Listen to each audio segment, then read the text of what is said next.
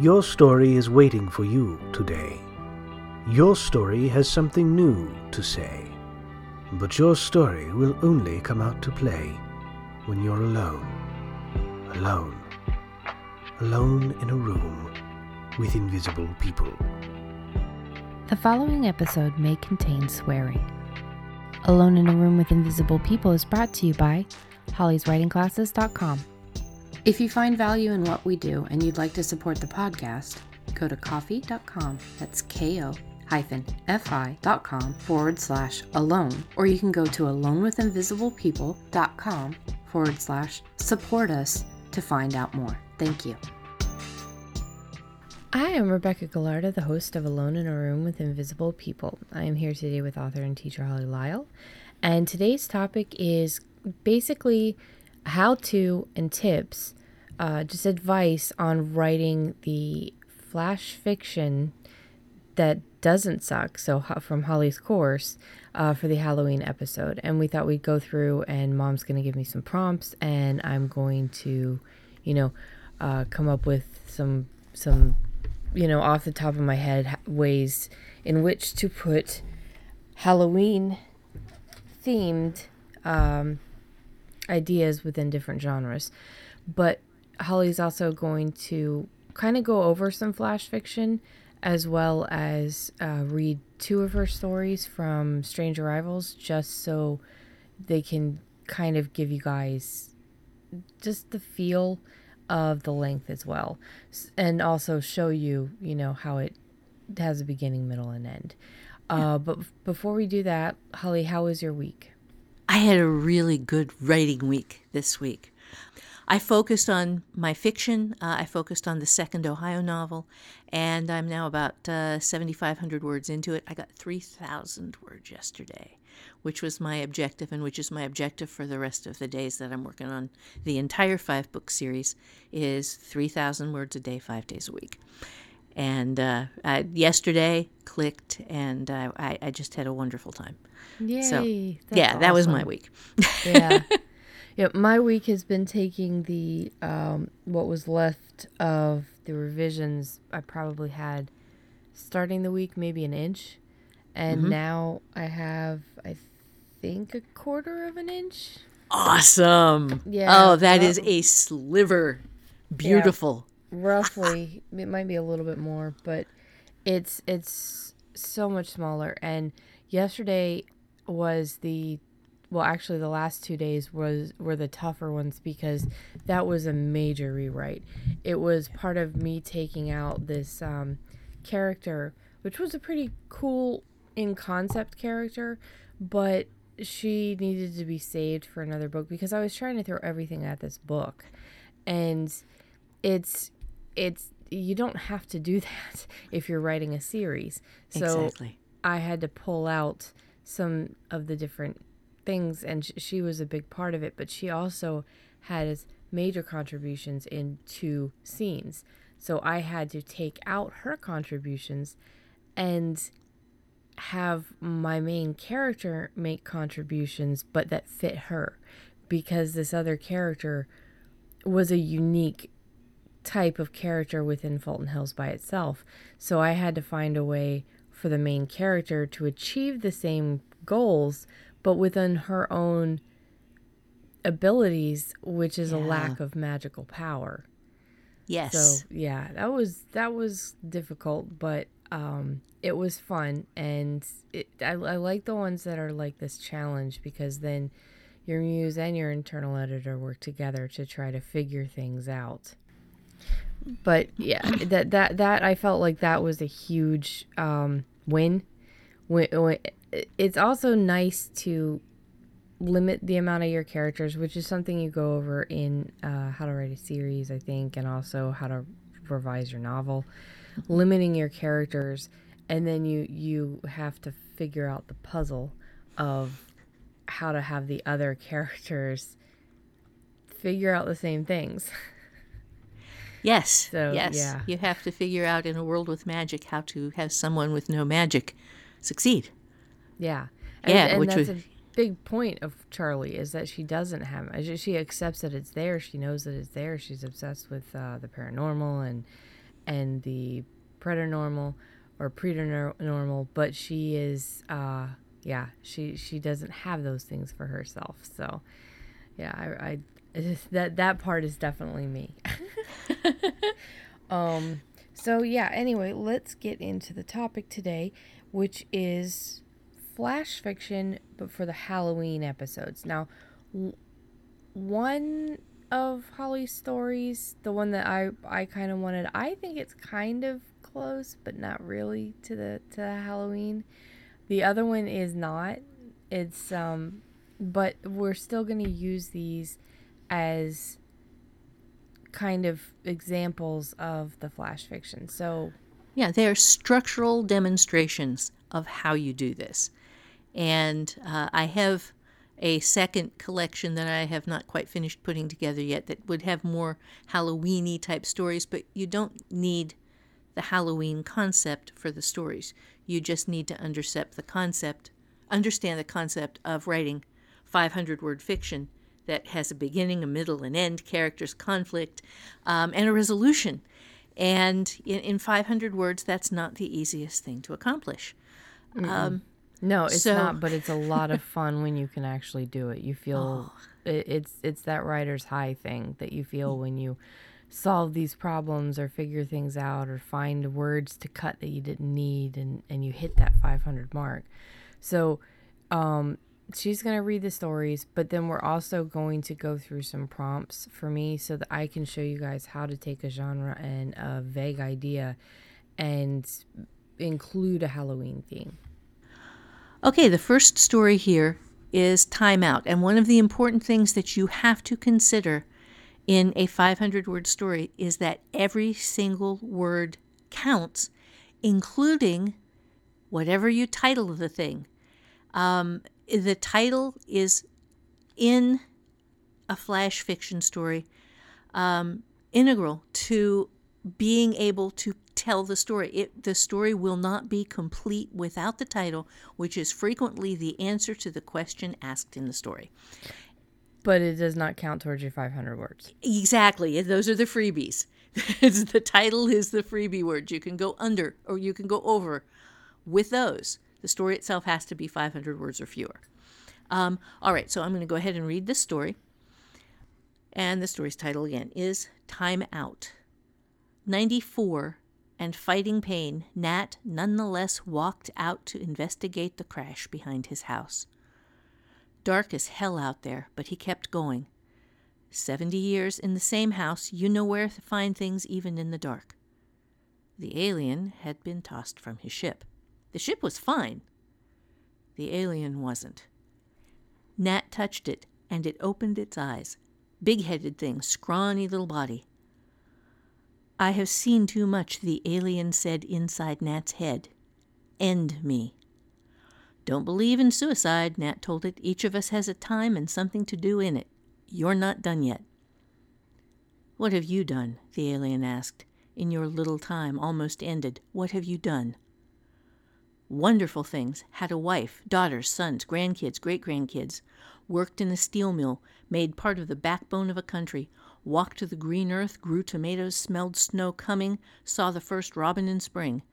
Planted that tree over there the day my girl and I got married. Was just a stick when I planted it, but it'll be here 100 years after I'm gone, with the two of us always together in it. You've done all of that. In the alien's eyes, he saw wonder. In such a short time. Hasn't been that short, son, Nat said. 94 years is a damn fine run. I'll never die. I have traveled the stars, have watched them born, and have watched them explode. But I go on and on. There is no end of me, and I am tired. Nat was surprised to hear himself say, I'm not. Not in the least. He had been tired when he walked out the door, but now he felt hopeful, invigorated. The alien's wounds had healed themselves. It sat up. You have only a few months left. You have cancers all through your body. Not news to me, son, Nat said. If Emily were around, I'd have fought it with everything in me. But she's been gone 7 years. Didn't seem much point. The alien stood. He came to the middle of Nat's chest, and Nat had lost 6 or 7 inches from his youthful height of 6 feet. "Scrawny, little bugger." The alien's voice slid through his thoughts. "Maybe we could trade." "Trade?" "Shift skins. You take my body and my ship and go live and explore and investigate until you're tired. I'll take your skin, live out the rest of your days, and come to the end of me." "Don't believe in suicide," Nat said again. "It isn't suicide. It's 2 men each deciding he would rather carry the other's burden for a while. I'll be done for you. You be curious for me." It was a good deal. Nat took the alien's hand, slipped from his skin, watched his old body walk back to the place where it would die. He turned toward his new spaceship, suddenly with things yet to do.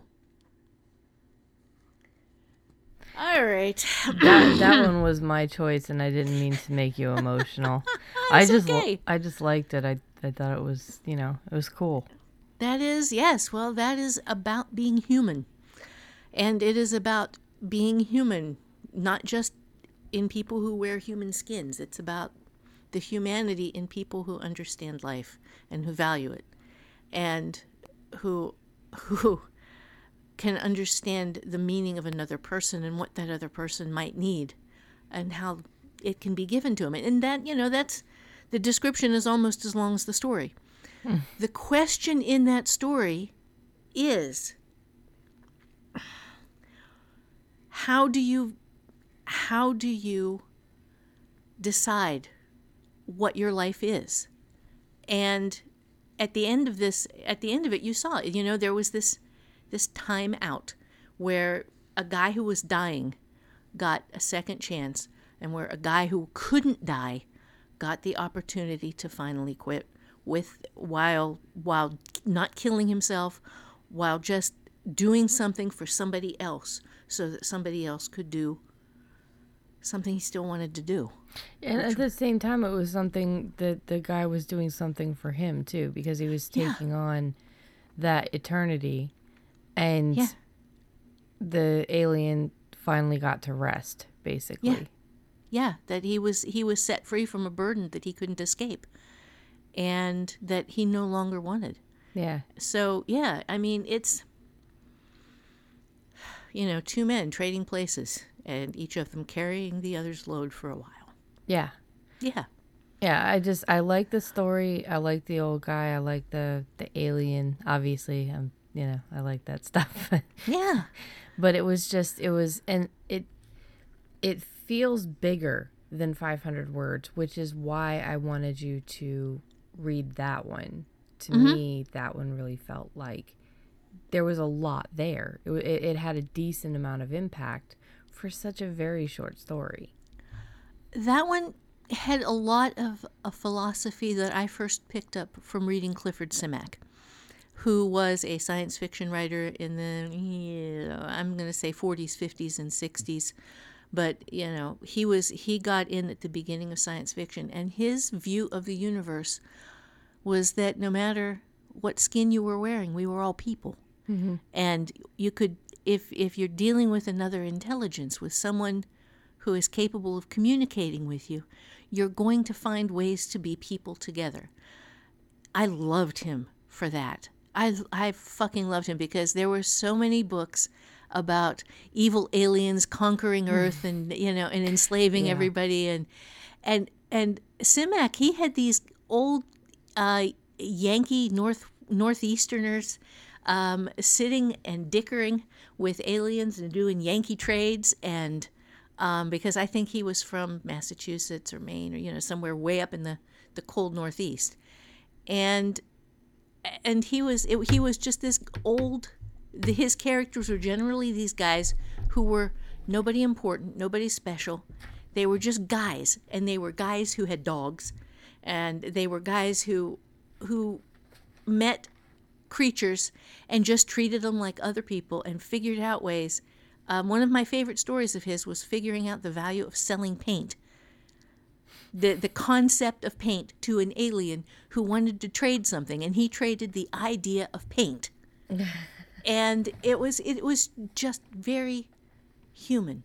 Well, I like the fact that it was also like, if you're saying he was like 40s, 50s, you're looking at science fiction at the time where it was incredibly, like, there was this intense version of, you know, if you're in sci-fi, that the aliens are always like either the bad guys, or they're, you know, you can't communicate with them, and it's like there was just this feel to them, and it was about the exploration and the fights and the you know, some of the science and stuff. But then you look at that, and that was an incredibly unique perspective to have in basically what is the boom of the sci-fi.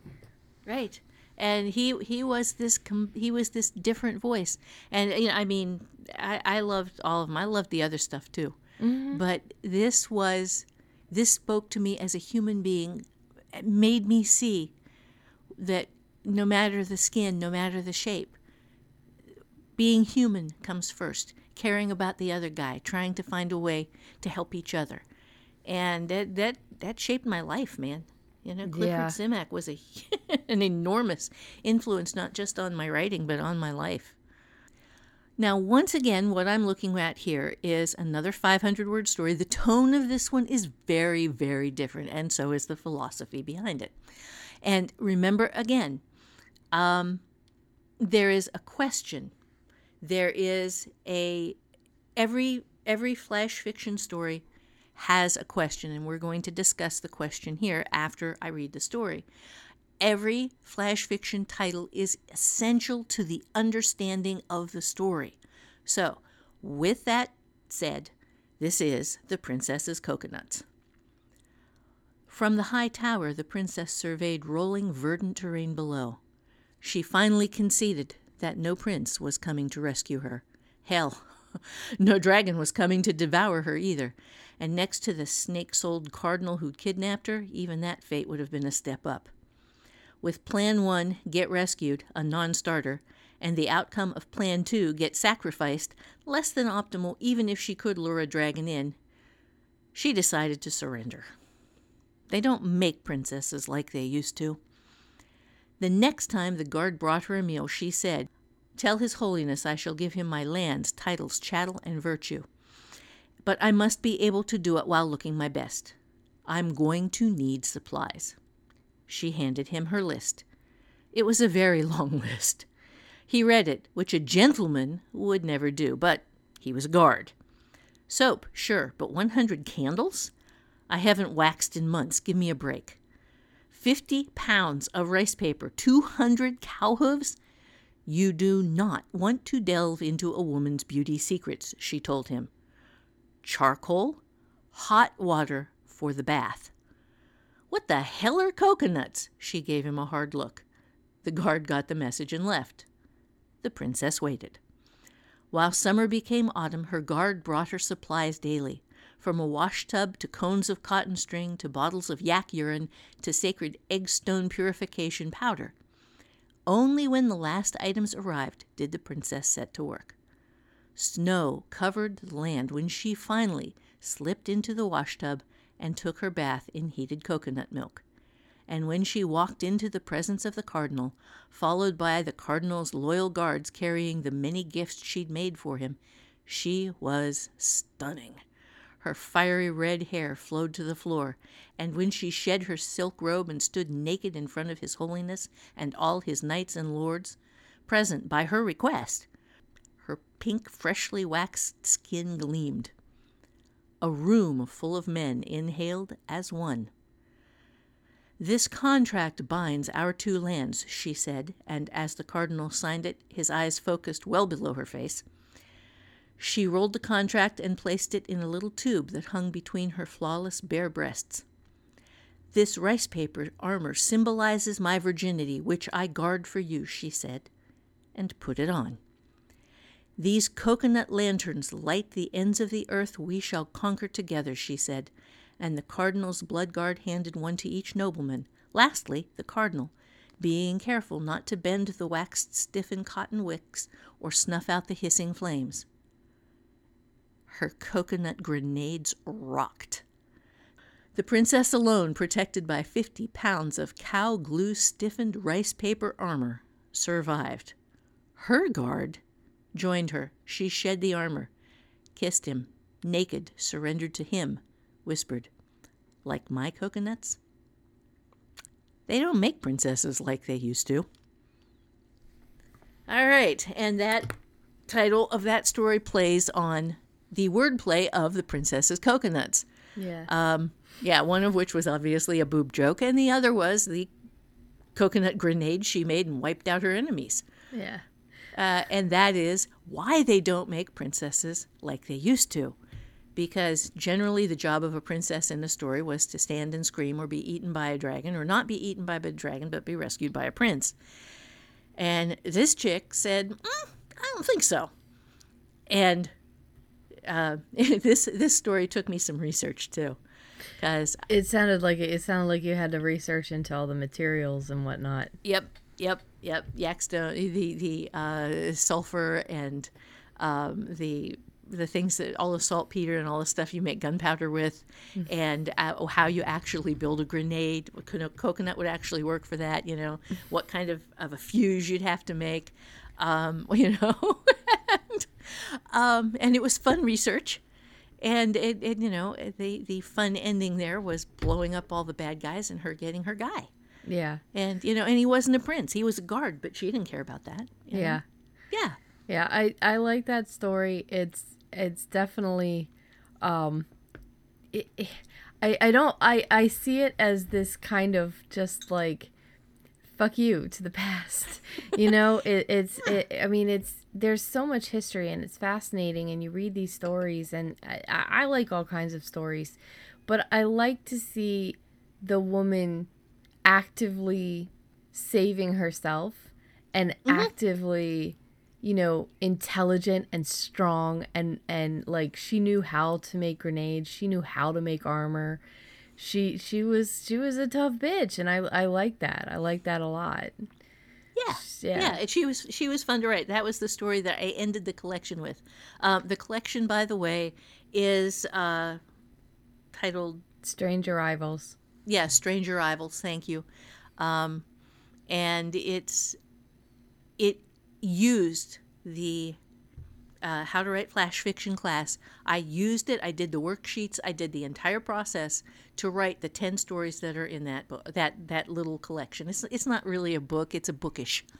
Yeah, because Yeah, well, I mean, it fits the feeling of ebook, Yeah. But it's up in the Amazon shop if you guys are interested, in 99 cents. And the rest of the stories are pretty cool too. I liked all of them. The one that Mom was going to read originally, instead of the one that I picked, was Women Are Like Chocolate. But she's read that one before, and it was it's also in, I think, a couple of her classes and stuff. So I wanted the alien one because I don't remember her reading that one, so no. I wanted that one. But yeah, these are just examples of what you guys can create from that. Now, what was the question? What started you off on the Princess's Coconuts? Okay, the question with her was this.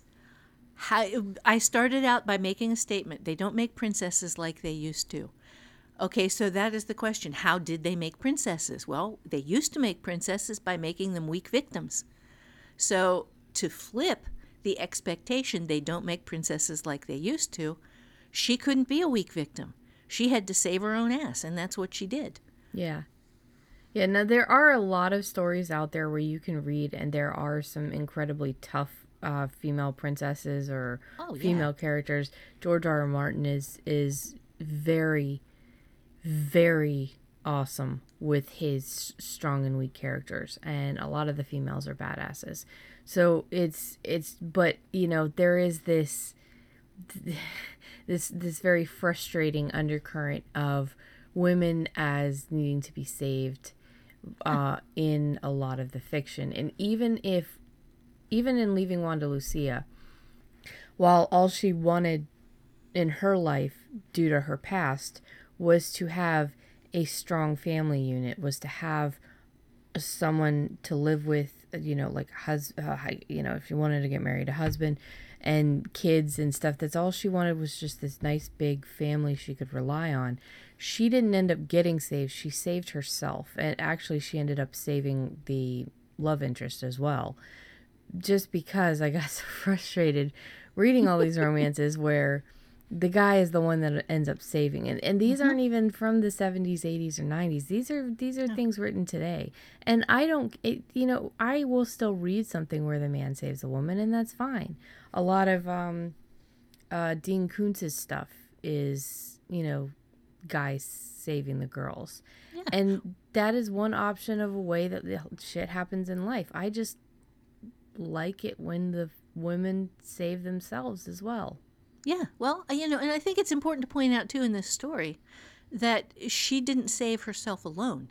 She had the help of a guy who brought her the shit that she wanted, and who she apparently kind of let in on the gig as she was going, and then they rode off together happily into the sunset. I know that the majority of what people need to do is within the flash fiction course itself, which, by the way, guys, if you haven't taken that yet and you want to submit to the Halloween episodes, we're going to be opening by the time this is live, it will be open. September 1st to October 1st is the submission timeline.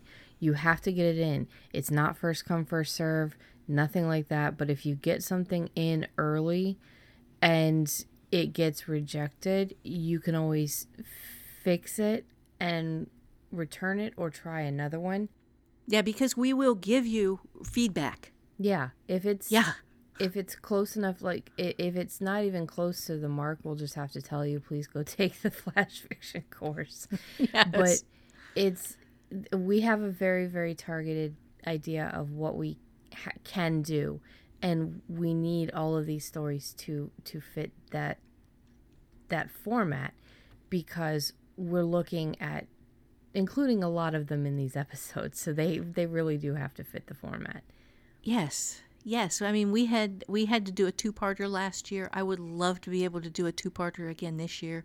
Yeah. To have enough stories that all three of us, Mark and Becky and me, could just do a ton of these things and do the voices and do all of the stupid stuff that I do. Yeah, and it's just, you have to follow the format and everything. So anyway, the idea is everything is in there that will show you what you need to do in order to really achieve this. But like Holly said, one question, limit the amount of characters that you have. Mm-hmm. Limit the amount of scene changes. You really want to focus on you could see that between the two stories Holly had, the way that she transitioned time within the coconuts was the mention of the seasons. It was very subtle. Something about summer into fall, and then that there was snow on the ground by the time she was ready. So those simple things show you a timeline. With the first story, it was all in the same moment, basically. Mm-hmm. It was a very fast interaction, but it was very meaningful. So what would you say is your number one tip for writing the fan or the flash fiction that is going to have an impact? Okay. You have to find the character who has the most to lose and the most to gain, and write from that perspective. And you have to ask a question that gives that character something meaningful to you to shoot for. So these stories have to, first off, they have to matter to you. You have to pull from your own life things that are important to you, that are meaningful, pain that you have suffered, losses, loves, fears. This to get a good, meaningful story in 500 words, it has to first really matter to you. And in both of these, I've kind of explained why these two stories mattered to me, where I was drawing from in getting, two creatures who aren't both people but are both human, and a woman who, with the help of a good guy, manages to conquer an evil that intended to destroy her. Yeah, You know, those are, if you're looking at Halloween stories, if it again, like we said, and we're gonna show some examples of this just in just a few minutes, but it's you want to put the story first, and Halloween is just the timeline. So Halloween is just an event happening around the story. Obviously, yes. If it's a scary story, if it's a spooky story, a ghost story, anything like that, you don't have to have it Halloween. It would be neat if you did. But a scary story automatically counts as part of Halloween. But any other genre, you need to work Halloween in some way. And really don't look at that as like a negative, because this is just one of those limitations that you have to hit to get into a contest, because that's basically what we're kind of doing is showing you how other publications work. It's right. Like this is the guidelines, and again, we will have them up on the blog for the 2020, so go to alonewithinvisiblepeople.com, and on the right hand corner just scroll down a little bit and you'll see the 2020 Halloween post. But it's like any other publication. This is what we want, this is what you need to include, and get it to us by this date. And we are only going to accept and perform the best stories. Yeah. So and I mean, we had a hell of a lot of really good stories, because A, it is a pretty good class, and B, people used it and they wrote from the heart, and they really tore into their skills, and a lot of people had a lot of fun too. It's not really hard work for everybody. You might start this off and find out that you love writing flash fiction. It comes easy, and it sounds great, and you get approved, and because some people don't find short stories to be the issue. Some people find longer stories to be their issue. So yeah, definitely just have fun, give it a shot, try it out. But, and I promise this is the last time I'm going to say it, please, for our sake, for your sake, take the course. I know that I'm going to get submissions from people who think they know better and are just going to submit a 500-word story. Mm-hmm. A but slice we don't of do life. Slice of, yes. Yeah. Or a pointless, like we had a couple last year that they were stories sort of, but there was nothing in them that mattered. Right. Nothing at all. There was no question to be answered. There was no and we really want to be able to publish everybody. I hate rejecting people. Mm-hmm. I hate it. But if it doesn't match, it's not getting in. Right. And for this contest, it has to have a meaningful twist ending, that we will absolutely reject anything that doesn't. Yes. So, and I teach how to do exactly what I have done in those stories in that class, but it does take 3 weeks, and you pretty much, if you haven't taken it yet, you pretty much have to start now. Yeah. Because it does take 3 weeks. Now, you get one lesson a week. If you are already a member in the forums, then you already have it for free, whether or not you've taken it. So then you can just go in there and take a look at it. And it should all be available depending on when you joined. But if you have not joined the hollyswritingclasses.com, again, it's a free account. You don't get any emails, like spammy emails. The only emails that you would get is if you signed up for the email notifications for the flash fiction course. But it's... And twist does not necessarily mean what you think it means. So really take a look. You can go back into our different PAX episodes where we explain all the parts of the sentence, including the twist. But it's just, we really, really want everybody to be able to submit. And I also want to point out, if we write back and say something along the lines of, we really appreciate the submission, but here's why we can't publish it, and we list out what it is that is missing, as long as it's not September 30th that I send this to you, because remember the last day is October 1st, you feel free to revise it. Please, for God's sakes, don't take this personally. This is not a personal attack on you. This is a couple of writers seeing a problem within the story and offering the solution to the writer who wrote it and giving them another chance to get within the contest. Because, again, we don't want to reject anybody. We want to have your stories in there. And it's just like any other writers group. There are things that you might not be able to see because you are too close to the subject and other people can see it. So it's not, being a jerk or being critical. It is offering opinion on how to fix something. Right. Right. And you are free to not take it, but we are also free to not publish it. Yeah. So, yeah. And we want to publish the stories. We get a kick out of it. This is our favorite episode of the year, invariably. So what, as far as the genres and prompts? Okay. Let's start with romance, because it seems very difficult to write a 500-word romance. Okay? And the prompt is candy. Okay. So immediately my mind goes to the name of the story is Candy. Her name is Candy.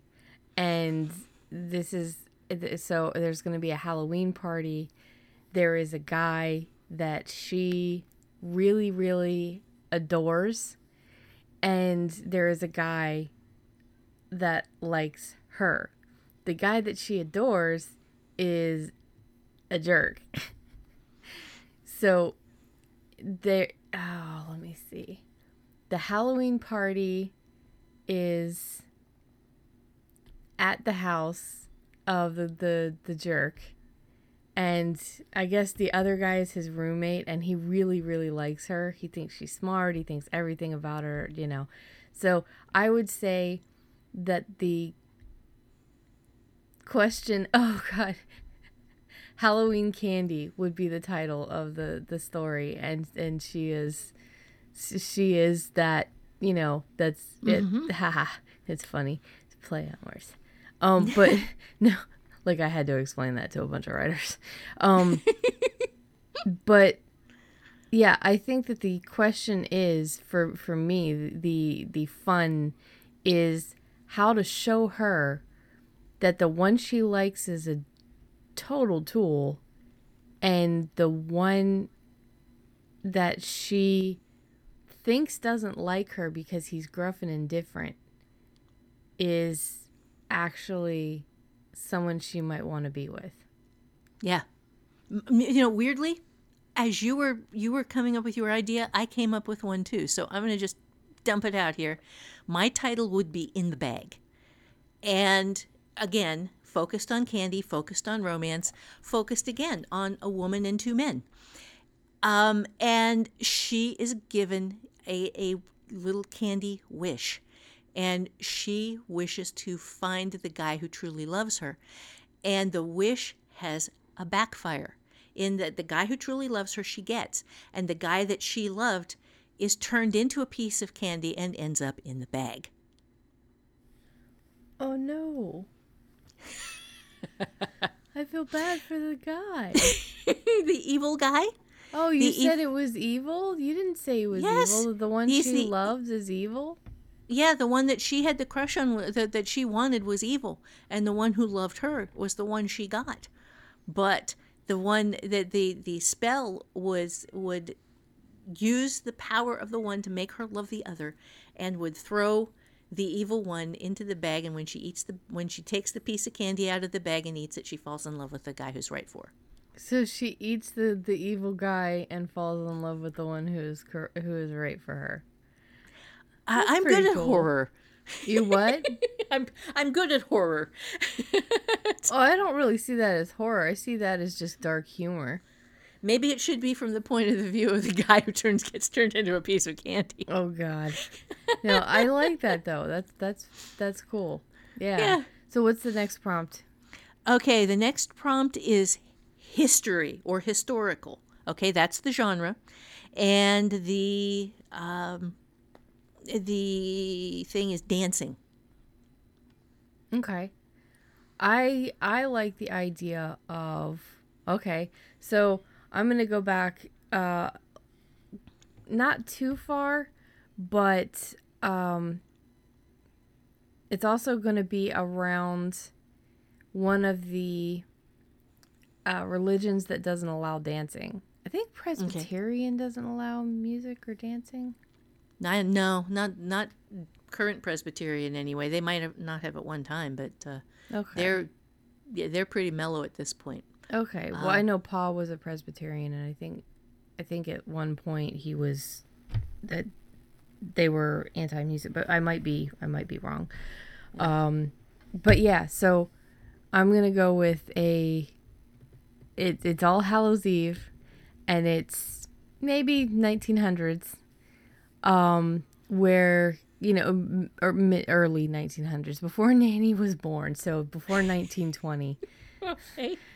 My grandmother's very old. So yeah, before then, and let me see. There is a group of kids that like to create music. But that's hush hush, obviously, because maybe it's the whole town of Footloose, but in the 1920s or something. geez. There's no music, there's no dancing, none of that is allowed. It's very Puritan, and see, and I keep trying to fight my brain because it wants to put this in Fulton Night. It's because the Fulton Nights are very, very Puritan, no music, no dancing, no celebration. Right. But yeah, so they have to hide. So yeah, it's okay, fine. It's in Fulton Hills because my brain won't stop. So this group of Fultonites has to hide. So they basically leave the Fultonite land through a little space where they always sneak out, and they just kind of find this little area. But what they don't know is that land has magical properties because they're so close to the Lotsa kingdom that they accidentally get onto one of the segments of land that has these very magical properties. So I would say that their music and land mixture, the music and magic mixture, is going to create something, especially with the fact that it is Halloween, which is when the veil between worlds is so very thin. And I think that in Fulton Hills, it's gonna be what? It would be gone because that place already has heavy magic. Yeah, and a lot of ghosts and all this stuff. So I think that it would, and I don't have an end to this one, because I would like to explore where that goes. I'd want to find out what happens. But I do like the idea that the Fultonites who can't dance, who can't play music, these teenagers are sneaking out to do both things and end up on magical land by accident and end up causing something on Halloween. I like that. Nice. Yeah. Nice. I like that too. Okay, you want to do one more? Mm-hmm. Okay. Let's go with humor. Okay. Humor, okay? And okay, this is weird and twisty. Let's go with humor and rebirth. Rebirth means something different. Rebirth can mean what you want it to mean. Okay. Well, I was going to say, no, I mean, in Fulton Hills, there are the reborn, which actually... For me, rebirth is starting over. No, I know what you mean. I know. But, okay. But no, yeah, but there's in Fultonites, and this is actually in the first book, there's a mention of the Reborns. And the Reborn, the Fultonites' version of ghosts. But they see ghosts as all the same type. Basically, the way that their religion works is if you don't live a pure, true Fultonite life, you can't live forever in the holy territory. You end up living forever as a reborn, as a ghost that is forced to haunt the earth for eternity. Okay. So I can see some humor in this, where there is the Fulton Knight land, and one of the husbands has died, and he is haunting his wife and nagging the hell out of her and just bothering her the same little ways that Tony would bother me, complaining about the way that like his food, he eats it, he enjoys it, but he's so freaking anal retentive and picky. So the ghost would be doing those kind of things, and so that would be the rebirth part of it.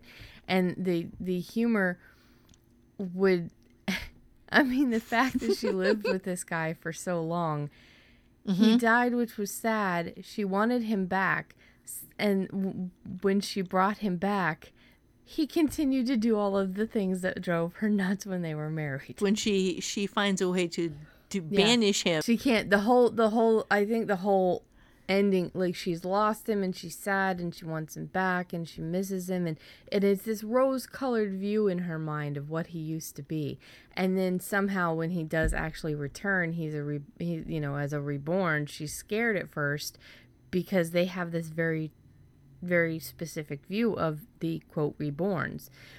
This proves the Fulton Knights' view of the reborns are wrong, but it also shows that when somebody dies, you get this rose-colored view of them because you miss them so much, but then they return and they show you all the other stupid things that they did.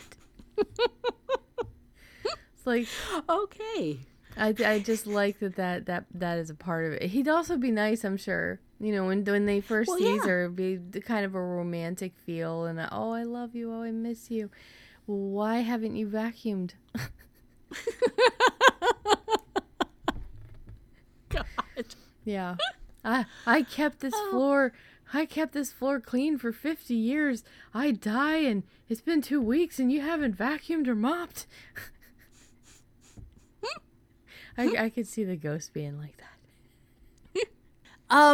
So what you're looking at again here is asking a question. Well, what happens if this guy she loves comes back? And it happens to the person that is the worst possible person for it to happen to, because she has this deep religious belief about what this would mean. And at the same time, what would it mean to her? And yeah, so that's a really good idea for a flash fiction story, because the question is, go ahead. No, I was just laughing because what you said made it even better, because to them, the reborns are the people who didn't live the pure Fulton Knight life. So when he comes back, she's petrified. She thinks he was a sinner. She thinks he's damned to eternal, walking of the earth. And that's how that would start for her. And by the end of it, she would be very, very different in her opinion of her husband's ghost. And probably of her religion. Yeah. This is going to, yes. Well, and so you've got... It's a subtle take on religion and how much, maybe they don't know everything, Yeah. Yes, that there could be some sort of hope for her that what happened, that he's not horrible, he's not suffering, he's not in pain, he's with her. That could be a romantic story as well as funny. Yeah. I think I would highlight the funny parts more. But it's just it really is a play on my relationship with my husband. I love him to death. I really do. He's my favorite human, And, but oh my God, is he annoying? I think I would even put a part of her in there where she is shopping and she has told him that he has to remain invisible because she doesn't want everybody else to know he's reborn and freak out, and he's fine with that. But while she's shopping, he still shoves her cart into something. Yes. Just like if you guys have listened to previous episodes, you know Tony likes to try to all of a sudden surprise shove the cart towards something, and I have to save it real quick. He's my personal bully. He is my karma for the way I treated Mark. There you go. Yes. But yeah, I really like that story. And hell, I mean, I might end up writing these because I wanted to do flash fiction for the worlds of within Fulton County anyway. Right. So before we get to the takeaway, I just wanted to remind you guys, again, Halloween episode. This whole episode has been trying to help you guys kind of come up with some stuff. If you're still having questions, we will have a thread in the podcast forum for this episode, just like every other episode. But throw in your problems. Tell us what you're having an issue with. And while Holly has been a little bit more inactive on the forums because she is intensely into her writing, and right now I'm actually intensely into my revision because I want to get this to my bug hunters yesterday. There are still a chance that we will come in and see your issue and answer it. There is also there are tons of other writers in there that can help out, and they have different processes than us, and they might be able to help you out better than even we can. So if you have a question, if you're having an issue, if you're taking the course and you're not sure what you're supposed to do, go into the forums, go into the flash fiction forums, ask people, talk about what you're creating and what problems you're having, and you will find somebody out there, probably more than one somebody, who is willing to kind of throw their own ideas and process at you to see what they can shake loose for you. If you would like to support the podcast, go to alonewithinvisiblepeople.com/support us to find out how you can. And also we do have a coffee account. It is ko-fi.com/alone. And you can support, the podcast and we really, really appreciate every single person who has, bought through the affiliate links, bought Holly's courses, bought Holly's fiction, supported us with $3 or $6 or $9, whatever it is, or even a couple of people that have gone to the drop-down menu on the Alone with Invisible People page, where there's the, $5, $10, and $15 option. It means the world because you guys are helping us pay for the podcast, so I appreciate it. Holly, what is the takeaway for this episode? The takeaway here is that this is the absolute quickest, easiest way to start writing fiction that you finish. And in order to have a writing career, you have to do three things. You have to start the story, you have to finish the story, and you have to revise the story. And in this little 3-week class, you will be doing 10, 11 stories, depending on whether you want to do like a 10-story 99-cent or $1.99 book and a free giveaway for a mailing list, or whatever. This is the very shortest, fastest, quickest way to fail quickly and fail to success, because everybody fails. The people who keep at it are the ones who succeed. Yeah, you can't succeed without failing first. No, you can't. You have to get through all the sucky parts. You have to. It's the same thing with painting and drawing. You have to learn how not to suck first. So yes. It's just yes, and this is that. This is that for free, for fast, with a place where if you really dig in and you get a story out of the whole process that you love, you submit it, and if it hits the guidelines, we'll perform it. Yeah. And yes, and you still retain all rights, so excluding the right to that one performance. Mm-hmm. So you can put it in your stuff and or sell it to sites that pay for flash fiction, and there are some, or whatever. And again, you can always, if you do an entire story, or an entire ebook, the full 10 or 11 that you do, you can always submit that and even mention in the credits which story was originally published on the podcast, and link back to the podcast so that people can listen to the performance of your story. Yeah, you can timestamp it too. We're not going to give timestamps because, dear God, I don't have enough time for that. No. But you can always figure out what timestamp it was and let people know when your story comes up too. But I would also suggest putting in there, but listen to the rest of the stories because they're awesome. I mean, everybody's stories, the last 2 years have been really great. We'll link them in the show notes again. If you have not heard them, please go listen to them.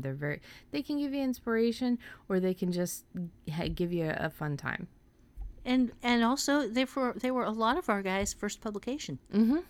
Yeah, I think actually most of them were a first actual publication credit, and guys, this is real publication. This is, this counts as a credit for you. Yeah, I mean, it's not going to count for SFWA. It's not because you have to make a certain amount of money. So that has been our episode. We hope that this has helped inspire you, show you a couple of different ways that you can go about it, show you all you need is a genre and a prompt word or an idea or something that I mean, even you don't even need that. I mean, if you have an idea, but you build those on the worksheet in the class. You build your prompts.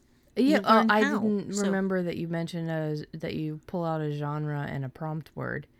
It's you build prompts. They aren't necessarily done that way. Yeah, they're very different, but this was just to show you how easy it is to come up with ideas, because ideas aren't the magic part. The writing, the doing is the magic part.